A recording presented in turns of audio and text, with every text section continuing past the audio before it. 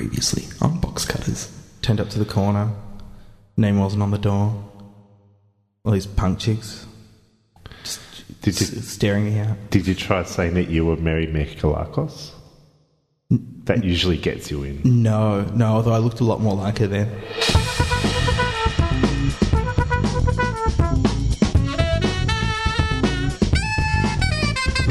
Hello and welcome to Box Cutters episode 321. Hit the button, not the baton.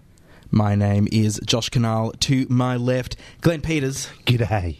To his left, Brenna Courtney Glazebrook. Hello. To my right, Brett Cropley. Good evening, viewers.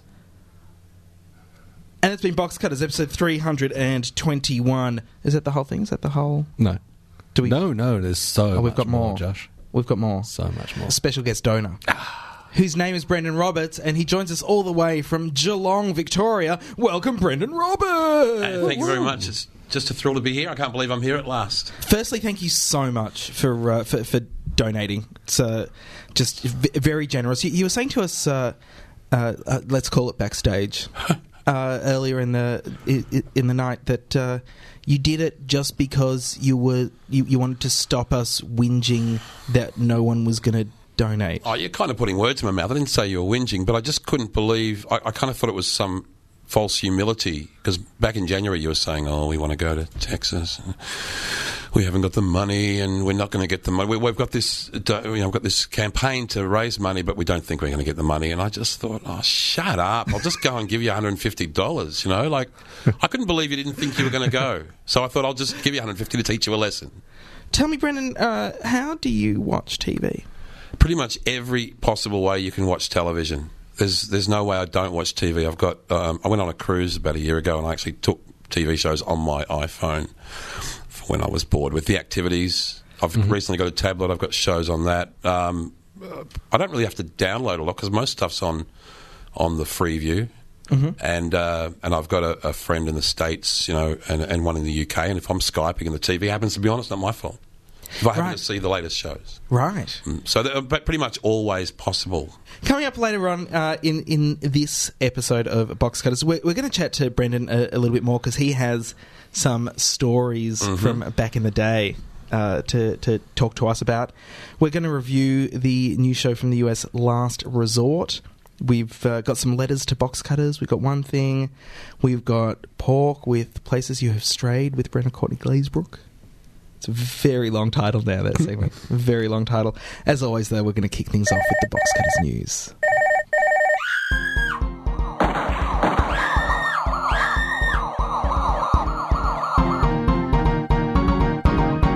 And now for the news. Brett Cropley, my understanding is that Channel 9 is going to be no more. We will have no more Channel 9, Go, and whatever the other one is. 7 maybe. Jim. All gone, off the air. There's just going to be a big hole in our... It's going to go 5A, 7, nothing, 0. You. And then U for SBS. Yep. Well, that was one possible scenario last week as we were recording this show, which was, I figure, why we didn't talk about it at all. But no, Josh, it has narrowly avoided administration after a debt for equity swap was reached between its lenders over the week on Wednesday. Now, debt for equity swap sounds like one of those phrases that people just throw into a news item and just expect everybody to understand it or hope that nobody does. But what it means is Channel 9 Entertainment had a huge debt, and the people that they owed that debt to now own a piece of Channel 9 instead of 9 having to repay the debt. Now, there's some strange, kind of shareholding thing that goes on with equity companies. So CVC had actually got the debt so that they could buy Channel 9 from Jamie Packer, and then the debt was put onto Channel 9, so it wasn't CVC's debt, it was Channel 9's debt, but CVC got the funding from various companies, and the companies now have equity in Channel 9, and they can continue on forward. I believe it was Goldman Sachs as the last holdouts that were a bit of a fly in the ointment actually getting that deal going. Yeah, because why would they want a piece of Why would they want a piece of a flailing organisation? They do make a profit. Yeah, but for how long? I mean, that's one of the things about shares is that shares are supposed to be the cost of a share is supposed to be equal to the value of the profit that you will receive from owning that share over time. Really? It's the old-fashioned way of working it Isn't out. it about actually owning part of the capital of that company? Yeah, but you need to be repaid for owning that. You need to make a profit, right? But the thing is, for how long? Like, for how long is Channel 9 going to last? How long is Nine Entertainment going to last? But this isn't just Nine Entertainment. This is CVC Asia Pacific, which is the company that runs Channel 9, and they run a lot more than Channel 9. They run Ticketek, All Phones Arena, and a few other big companies. So was Ticketek also in danger in this? I think in this they scenario? might have been. Yeah, this is all one part of the CVC deal. Right. Because ACP was sold off out of Nine Holdings. To They're magazines. We don't care about that. Oh, to Bauer. There you go. To Bauer, the German group. The German group that's going to kill the Logies. Yes. Yeah, they're not going to. The Germans. The Logies is a drop in the ocean. They've got other things to worry about. 56 years of history, Josh. The heir to their fortune is running around America shooting terrorists in the knees, trying to get answers to questions. Oh, Jack Bauer. So they got bigger problems. So Channel 9's David Gingell did come out with a statement saying, "Yeah, we got a deal. Channel 9's back. 9's going to be a debt-free company, which makes them the most powerful media balance sheet in the country. So he's so incredibly proud." Great. Because when I'm trying to work out what show to watch, I really want to know which balance sheet Yeah. I should pay attention to. Mm-hmm. So it's great that Channel 9's been saved. Is it? From their Is it great? Yes. We can't not have a third commercial station. Couldn't we just have someone else then go Channel into... 7 are going to be insufferable. They're already insufferable.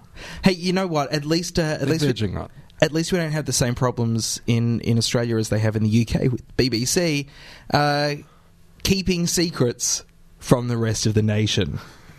So the BBC last week, it was discovered that the BBC had access to information about television presenter Jimmy Savile being sexually inappropriate with young people from years ago, and they had access to this information at least in December last year, and their show Panorama was going to do an expose. People in BBC shut it down. It was Newsnight, the show that was shut down. Newsnight? Yeah. Sorry, my mistake. That's okay. It's Panorama that's going to show it now. Yeah, Panorama are the ones exposing the controversy. Panorama is that the ITV show? Yes. Okay, see, this is what happens when I try to cover for you, Glenn.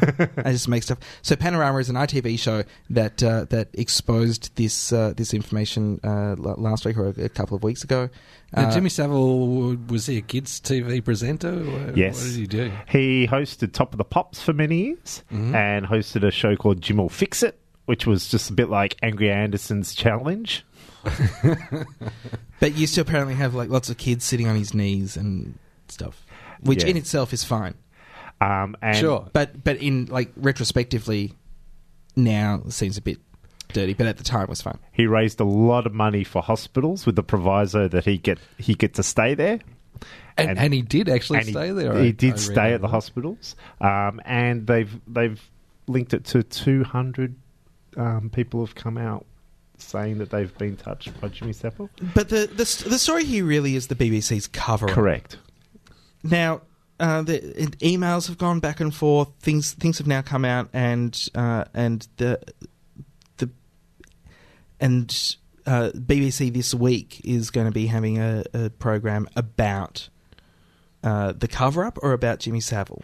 I think about the cover-up and Savile. So Newsnight were going to report, and they went all the way to their top editor, and they said right at the end, this is all swaying on one witness, and we don't have enough on this one witness.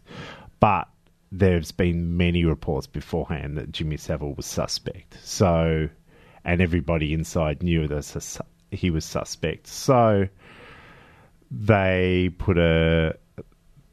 froze Newsnight, and it was going to be a show, and it wasn't to be a show. And one of the things, I don't think this is going to come out with, we can't have this because we've got a few Jimmy Savile tributes coming next week. I think that's going to be a consequential thing that's happened. There is no way a human being would say, you cannot expose this guy as a serial rapist because we've got some great shows about him in the December lineup. It's not going to happen that way. This is just, it's no. You think humans are inherently too good to let something as evil as that happen? I think they may be a little too good. One of the heads of the BBC, it might be Simpson, the big head of the BBC, just said on the way here that all we have is... Did you have him in the car? Yeah, I had him in the car. He was navigating, and he said that all we have is truth, and we've lost that with this story. This is very, very... I don't think there's a precedent in television history. It was John Simpson. John Simpson, who was BBC foreign correspondent, said, "This is the worst crisis that I can remember in my nearly 50 years at the BBC. I don't think the BBC handled it terribly well. I mean, I think it's better to just come out right at the start and say, we're going to open everything up and then we're going to show everybody everything. All we have as an organisation is the trust of the people that watch us and listen to us, and if we don't have that, if we start to lose that, that's very dangerous, I think, for the BBC." So also, it would I think Australian networks could learn from this. I'm going to draw a fairly long bow and say, hey guys, it's okay to investigate yourselves. Which Media Watch says that it does, that it investigates within the ABC, and other organisations say that Media Watch gives the ABC a gentler run. But I concur. I think that just being aware of what is happening within your own organisation is important for a start.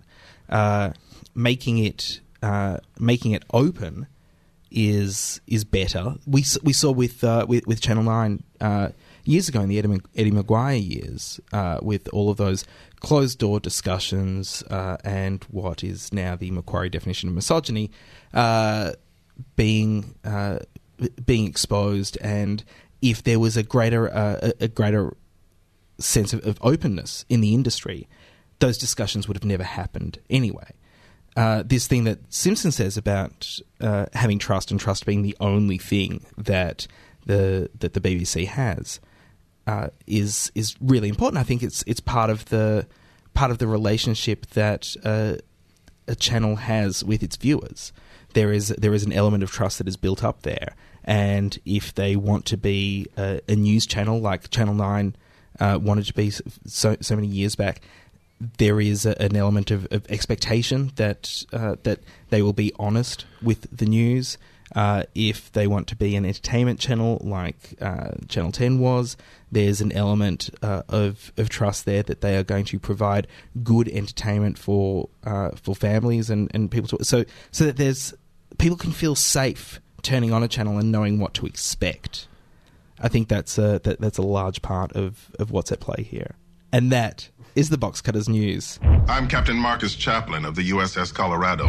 My submarine was ordered to fire 4 nuclear ICBMs at Pakistan. Captain, are you refusing the order? We're not going to annihilate 4 million Pakistanis without hearing directly from someone whose authority I recognize. Inbound cruise missile on our position. Brace for impact! Our own people tried to sink us. We do not recognize or obey a government that tries to murder its own. We can't hide from the entire U.S. Navy forever. Dad, it's me. When you learn what happened, I hope you're proud of us. Sam, is that you? It's me, baby. I'm okay. 2 birds heading our way. B-1 bombers. We need to change the game. You've been warned. Last Resort. Series premiere Thursday, September 27th on ABC. Bret Easton Ellis, in an opinion piece about Charlie Sheen's public breakdown last year, identified the difference between Empire and post-Empire. His definition is kind of more a list of examples, like, Glenn, you'll remember Susan Sontag's Notes on Camp, right? It's just a list about things that camp, not camp. It's essentially that game. Well, this is Empire, post-Empire. It's not entirely clear from just reading his article or opinion piece what his definitions are, but there is this one sentence that gives us an idea. He says, post-Empire isn't just about admitting doing illicit things publicly and coming clean. It's a, for now, radical attitude that says the Empire lie doesn't exist anymore, you friggin' Empire trolls. Again, not very clear what he means, but you get a little bit more of a sense about it. And when pushed about the subject live on stage with Alan Bro in Melbourne last year, BEE expanded that the time of the USA Empire is over and we can now see its demise already being reflected in popular culture. That's his thesis. Last Resort is the new show by Sean Ryan, the creator of The Shield, and it's the first ever representation of post-Empire sensibilities I've seen so clearly enunciated on the screen. Andre Braugher, who is always a pleasure to watch in pretty much everything he does. He plays the captain of a submarine. Orders come from an Antarctic substation to launch a nuclear attack on Pakistan. The captain questions the orders, and that's where we see it. A high-ranking officer in the US Navy is suspicious of the integrity of the empire he once served. We've seen government conspiracy shows before. 24 had people inside the White House, including, in one series, the First Lady engaging with terrorism on its own soil, and Prison Break's... Do you remember Prison Break's propelling plot, Brett? With some ridiculous... I wandered away before the mystery was revealed. That was like episode 3, Brett. I thought you liked it. You were sticking with it. I did the first season. Yeah, it's in the first season. What? Yeah, that's in the first season. So it is some it's forgettable, ridiculous grab for power within the government. What we haven't seen, though, is a story in which every single interaction is about questioning authority, loyalty, and integrity. Last Resort tells us that there are new rules we need to play by. This is a new world, and nobody knows their place in it. The submarine itself is trapped by US naval vessels off the coast of a small South Pacific island, inhabited by the most ethnically diverse set of islanders ever. An Aussie? Maoris, Samoans, West Africans, Australian-based Eurasians, and French Caucasians all call this island home. It is the furthest point culturally, if not geographically, from US empire as possible. I find everything to do with the submarine and island on Last Resort naturally impassioned and quite watchable, if not as weighted in emotional stakes as The Shield was, which everyone knows I loved a lot. Unfortunately, though, there's a subplot set in the US in which an engineer and lobbyist who invented a MacGuffin prototype that's installed on the submarine is trying to run her own investigation into the orders given to the sub and the shitstorm that has followed. She's played by Autumn Reeser, who fills the role with what I like to call acting. She acts a lot, and she makes sure it's in every scene that she's in. Her style doesn't fit with the rest of the cast, who maintain their composure even in high tension scenes. You know what she's like? It's like she's in a tryout for a Sorkin show. It is like she's everything. Everything is the most important thing. I need to brush my hair right now. I need to have sex with... Oh, no, I can't have sex with you right now. My phone is going off. Oh, my God, the ringtone's so loud. Pakistan is fucked. I think there's a lot to recommend Last Resort, but after only 4 episodes, it already feels like when a show begins with such high stakes, the only place for it to go is towards ridiculousness. So I'm enjoying it thus far. Autumn Reeser's acting aside, I just don't know. I can't see myself being fulfilled by it. But Glenn, and I'm sure you're going to be shocked by this, I think Brett likes it. Brett, I like it. I was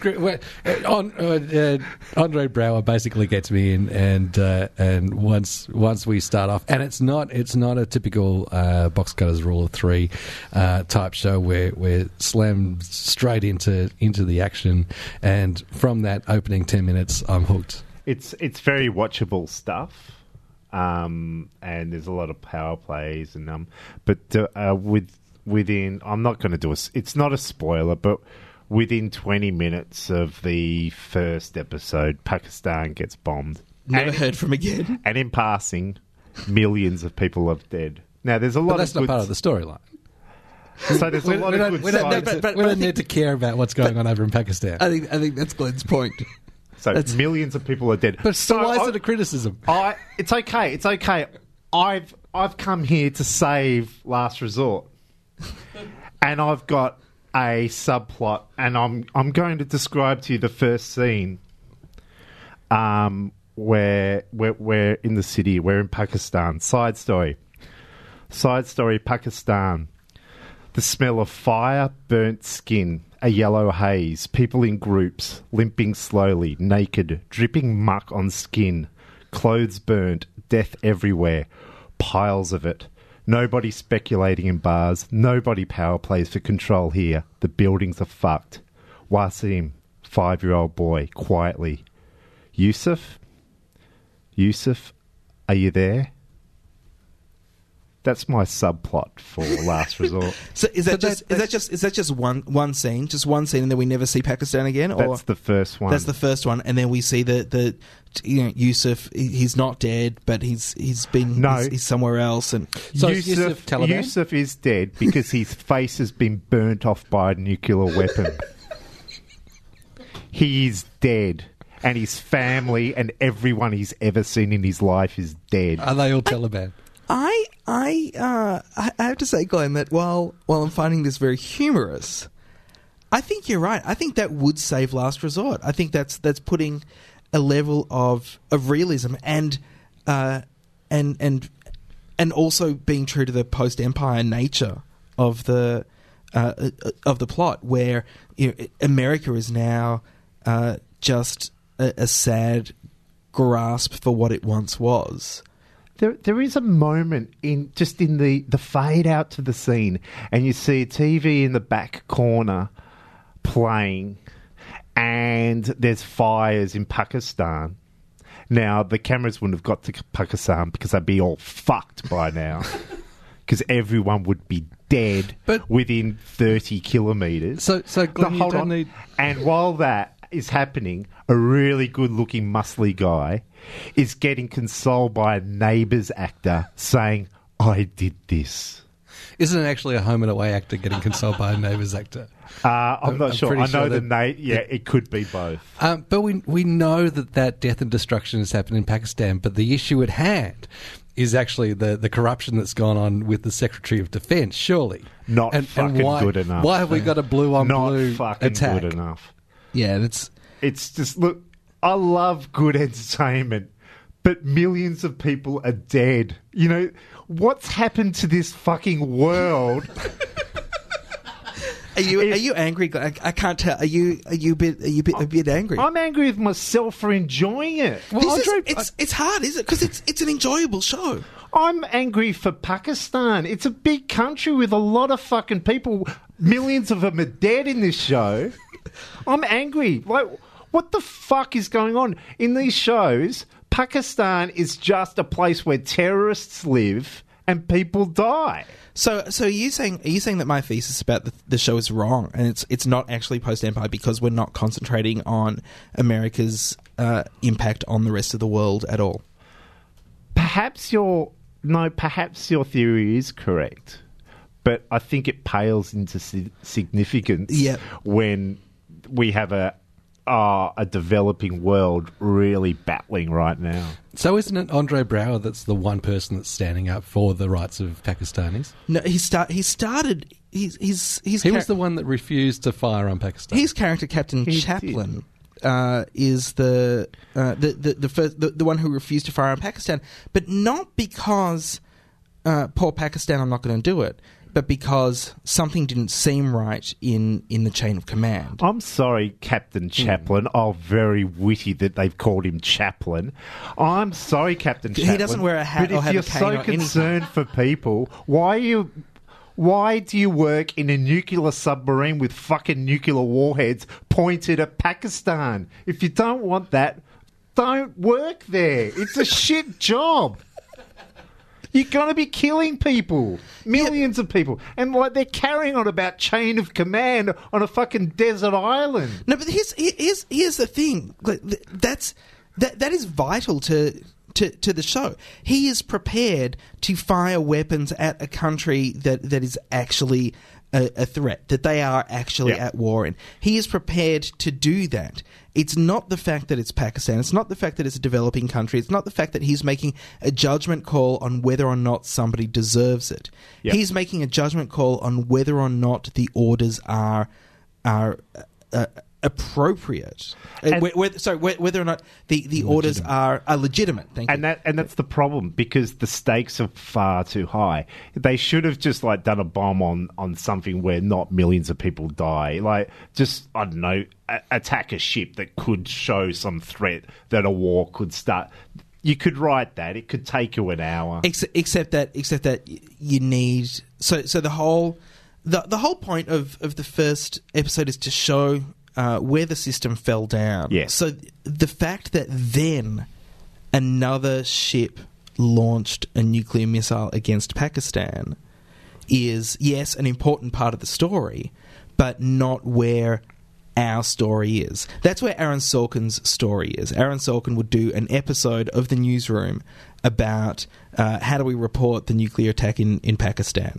How do we report that our own country attacked another country? That's an Aaron Sorkin episode. The story here is about how does something go this wrong? Yep, and that was a fun part of the show. It's a really fun part of the show, which is why all the stuff in America is so terrible. And John, I think in our news room episode, he spoke about. I'm only just bringing up this point because it supports me. How vapid of me! But he did speak about the episode with the shot politician. Yep.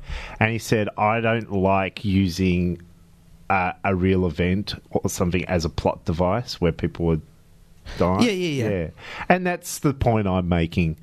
I don't think using a bomb on Pakistan as a plot device that far outweighs the entertainment I'm getting from this show. So you think that even though it wasn't the characters that we're following who ultimately did bomb Pakistan, that it is... No, perhaps if they actually did have a face-melting episode... Yeah. Something that acknowledges the terror, that it is a disaster more than someone being rotten. It is a disaster so far beyond the tiny little power plays that are going on here. Correct. So then whatever's happening in America in bars where people are discussing things, flighty about speculating and doing all their stuff about power plays, that's all irrelevant in disaster time. We've all been around a disaster. Like, remember when not millions of people, but when the bushfires happened here in Victoria a few years ago, there was a pallor over the way we spoke about things. So we didn't care about a relative on a ship or something like that. We were just down. So you're saying that the callousness that... Because I think it's fair enough that the military people on the island are having their own trauma, right? They have gone through years of training and living a certain way, and now that way of life they discover it to be a lie. So they're going through that trauma. Plus, they're not as bombarded with media as people in the US are. You're saying that people in the US are going about their lives like a nuclear bomb never dropped on Pakistan. Correct. Okay, that's a really fair assessment. I'd not picked up on that because every single bit that happens in the US is so full of acting that I found that part of it unwatchable. Now, I'm not asking for everything to be realistic because that's naive and stupid of me, but just a little bit of respect. Yeah, that's all. That's fair. And everyone's so good looking in this show. Well, particularly the XO, who's played by Scott Speedman, who people might remember as Ben from Felicity, young heartthrob, who nothing really happened with him, and then he turns out he joined the Navy and was in a submarine for ages. He climbed through the ranks pretty quickly. And we were going to get a weird subplot. I don't think it's going to happen about sexual harassment on a boat. No, they're very careful not to get into. Yeah. It's just like being a bit satirical about people raped on boats. There is Dakin Latchman, who Luckman. People might remember as one of the dolls from Dollhouse. She's an Australian, and she's in the cast as well. But there's also, look out, he's a Terminator, Robert Patrick. Cobb as the chief of boat, who can also turn himself into liquid metal and walk through walls. Amazing. I'm not sure why he didn't just leave the I don't know either. I kept asking. It's a very entertaining show. Brett, do you see my problem of if the stakes are so high, where can they go from here? No. Interesting. I think they'll be... How many episodes is it due to have? I don't know. There's speculation that it might not make 13. Make it through. Yeah, so from you, Glenn. From the Atlantic, wasn't it? Yes, from the Atlantic. That it's on a hiding to nothing. No one's watching this show, unfortunately. Like, a lot of people are illegally downloading it or downloading it through Hulu, but no one's actually watching it when it's on TV. So our discussion that goes over every segment is affecting this lovely bit of war porn. My favourite bit from this article in the Atlantic, which we will link to in the blog, is Last Resort, another high profile failure for the alphabet because it's on ABC. The Andre Braugher / Scott Speedman brackets poor Ben. I love it. Scott Speedman is going to be Ben forever for anybody who watched Felicity, which was a good show, and I defy you to tell me it's not. That's Felicity. It's on Channel 7. Felicity from that, not Scott Speedman. He was Ben. That's Last Resort. Brett liked it. We all enjoyed it. I enjoyed it, but you and I've enjoyed it with caveats. I felt dirty. Like they didn't actually drop bombs on Pakistan for this show. It's not like Luck. Huh? Did they drop bombs on Pakistan in Luck? Because I missed that subplot entirely, but that explains why the show stopped. Last Resort, it's due to be on Channel 7 in Australia next year. 2013. If it does last the season on ABC in the US. I'm your postman. I have a letter from you. You read it? You're a godsend. Savior. No, I'm just the postman. The postman. The postman. The postman. The postman. Brendan Roberts, you sent us an email saying, look, I know you don't like doing prep. Yep. But I've managed to do a lot of prep on your behalf, and then you started to just talk about your life and how your whole life has been prep for this one episode of Box Cutters. It has. It's been 50 years of sitting in front of the television and watching shows. And you don't look a day over 38, Brendan. Thank you very much. No. I'm exactly the same age as Dylan McDermott. Exactly. Really? To the day? Yeah, exactly the same day. And I didn't mind that when he was in the practice, but after American Horror Story, I'm kind of glad I also share with Seth MacFarlane. Right. So you get you almost get to host the Oscars. Yeah, almost, yeah. That's good. That's good. Good. I hope you do well. We're close. I hope you do well. Look, I'm intrigued by a number of things that you that you say in this email, you've worked with Noel Ferrier. Yes, I did 2 weeks with him on breakfast radio. He was just filling in. It was just the best 2 weeks ever. He was amazing. And I'd grown up on blankety blanks. My first piece of independence when I got a job and left school was to have a TV in my room, of course. And I used to watch blankety blanks every night, and then to be working with him, 12, 15 years later, it was awesome. So you were telling us earlier that you had watched IMT back in the day? I didn't really get to watch it. I was too young, but I was intrigued by it because Mum and Dad always talked about IMT. Everyone talked about IMT. We'll get the dishes done. We'll watch IMT. What did Graham do last night? And I used to think, what is this IMT? So one night I actually snuck out of my room and lay on the floor outside the lounge room door to see if I could hear what it was about. But all I could hear was laughter. And it made it worse because what are they laughing at? Mum and Dad were laughing. The audience was laughing. So, but I was allowed to stay up one night when Humphrey B. Bear was going to host IMT, which is just an amazing concept. What would he do for an hour and a half? I had to know. And I was allowed to stay up, and then the television blew up that afternoon, and they wouldn't hire another one for the night, and I never saw it. I don't know what he did. Maybe someone can write to you and tell you.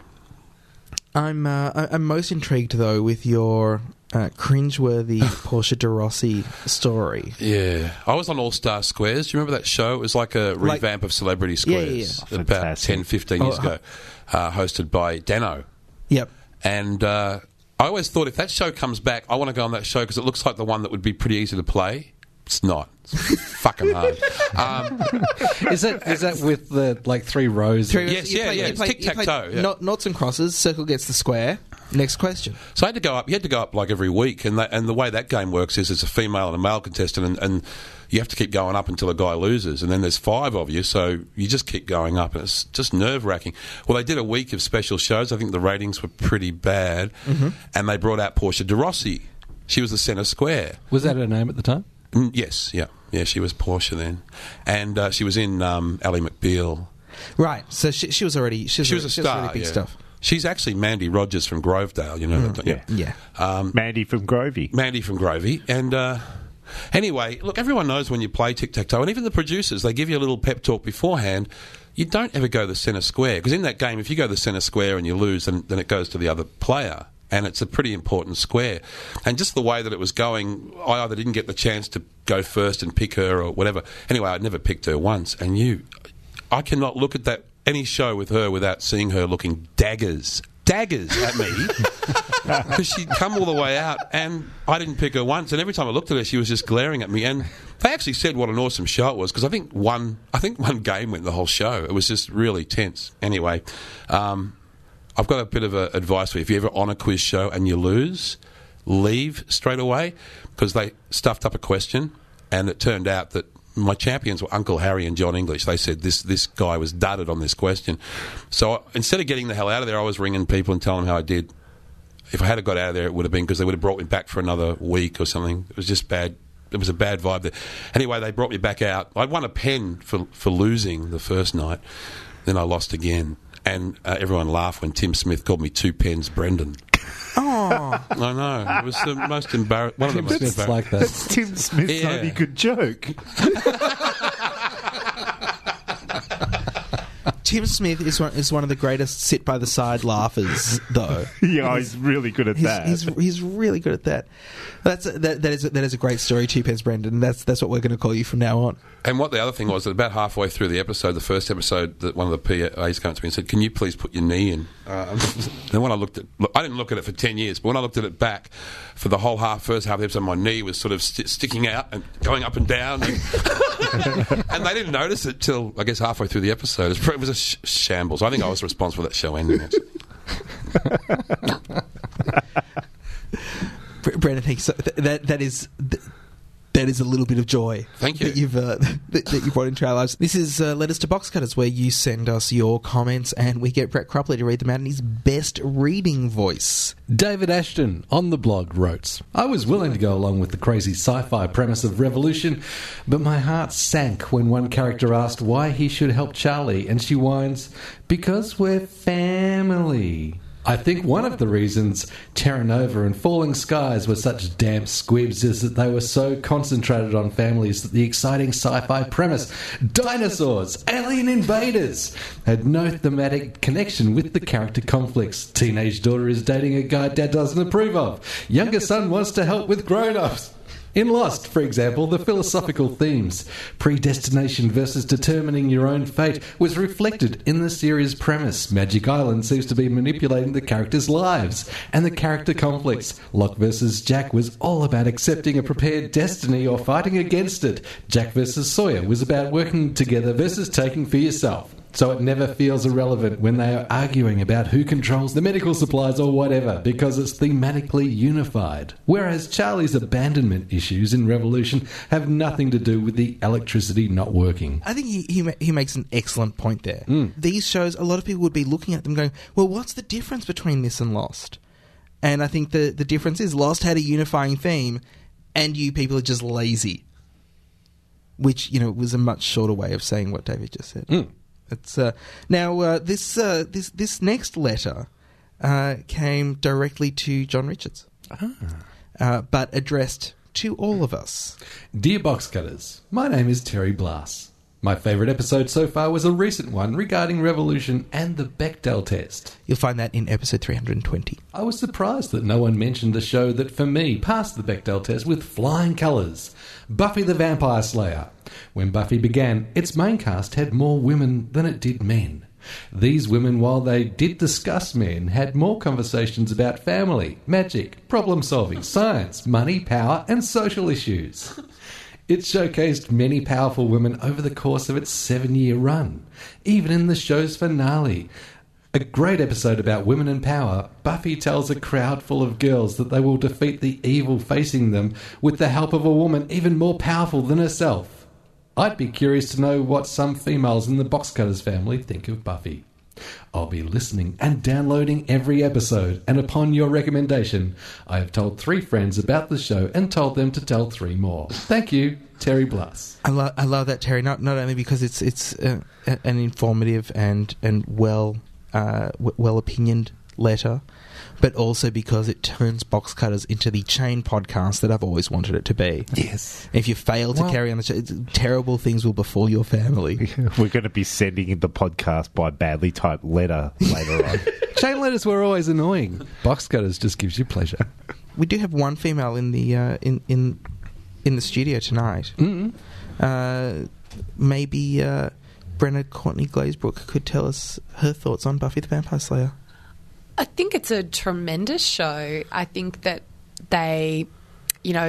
Buffy was this kind of like, this hot chick, but she also had this super strong power. And I guess Buffy the Vampire Slayer started, around about, was it late 90s, like 96, 97, 98? So it's one of those, it was a year. It was a year. It was definitely a year. But it was around about that time of the Spice Girls had come out, and it was all very everything was very girl power. And I must admit, I sort of came in and out of Buffy. I've always really enjoyed it. But, I think they had really, eventually Cordelia, who was just a piece of fluff, she still ended up being a piece of fluff, but she had a backbone, and she became a fighter, and she fell for the wrong guy, and and then Willow became she was a lesbian, and she had a great girlfriend, and they practiced magic together and were extra powerful. And then there was Dawn and Buffy's mum, and so it was just this huge, I didn't actually think about it until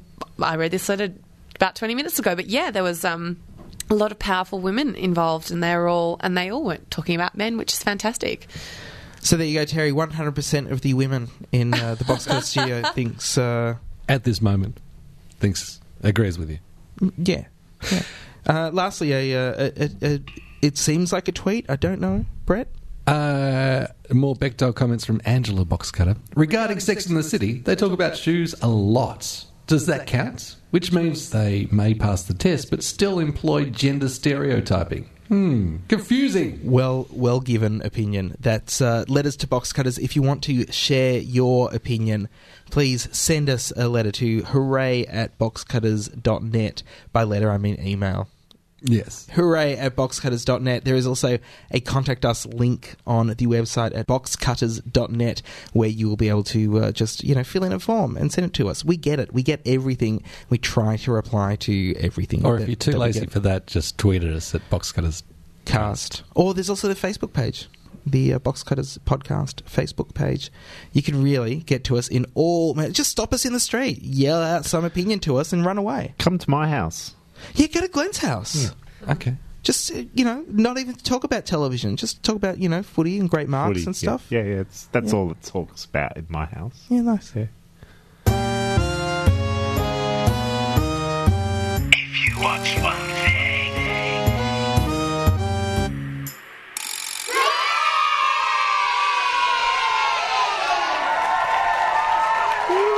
It's a new series of Amazing Race on currently Channel 7's airing at Monday nights at 10 p.m. and they are up to date. US Amazing Race. How far in is it? Episode is it too 4? late for me to get on board? Episode 4? No, it's not. Once again, my powers of deduction. Amazing. By the end of the opening credits of the first episode... I like to have picked whoever is going home at the end of the first episode. Yep. So far, I'm like Bang 3 for 4 in that, and that fourth one, they're eliminated the next leg.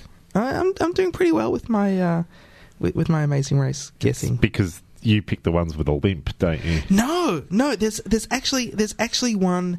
There's actually a team in this series who. One of them has no feet. She has prosthetic feet. Oh well, she'll be very fast. And well, that's what I said. I said she's going to be really fast. No, she's fine. It's just there is something that I can see into these people's souls and realize that they just don't want it enough to work together. That's fantastic. It's a skill I can't use anywhere else. You can read minds? No, can't read minds. I can just see inside Amazing Race contestants' souls when they're on television. That's fantastic. Yeah, it's okay. It's not a great mutant power. It's all right. Glenn, what would you watch? The third and I think final. No, is it finished? Jack Irish, or if it's finished, watch it on iView. I loved it. I love it. Oh, is it a series? I think I didn't tape the second one. I'll have to watch it on iView. I'll just watch it on iView because it's an ABC one that they've really pushed. It'll be on iView for ages. Like 30 days or something. 30 days. I really, really liked it. Pity, I went down to Napier today expecting to see John Flowers at the bar, but he wasn't there. That annoyed me. No, John Flowers is in Castlemaine. Yeah, living with Brett's mum. No, he just sits in the bar. So is my understanding. Pretty much. And there's all these places, oh, wow, I've drank there. Oh, wow, I've dumped a body there. It's fantastic. I love it. Brett, one thing. Now, I did neglect to say that I'd been watching Last Resort with my ex-US Navy housemate. So he's got himself a fast sub. We're going to go over to the States and watch episode 5 of that over the week. And Brendan Roberts, have you got anything you would watch this week? Yeah, I think I'll Skype my friend in Harrisburg, Pennsylvania, and get her to put the laptop in front of Dexter. Right, right.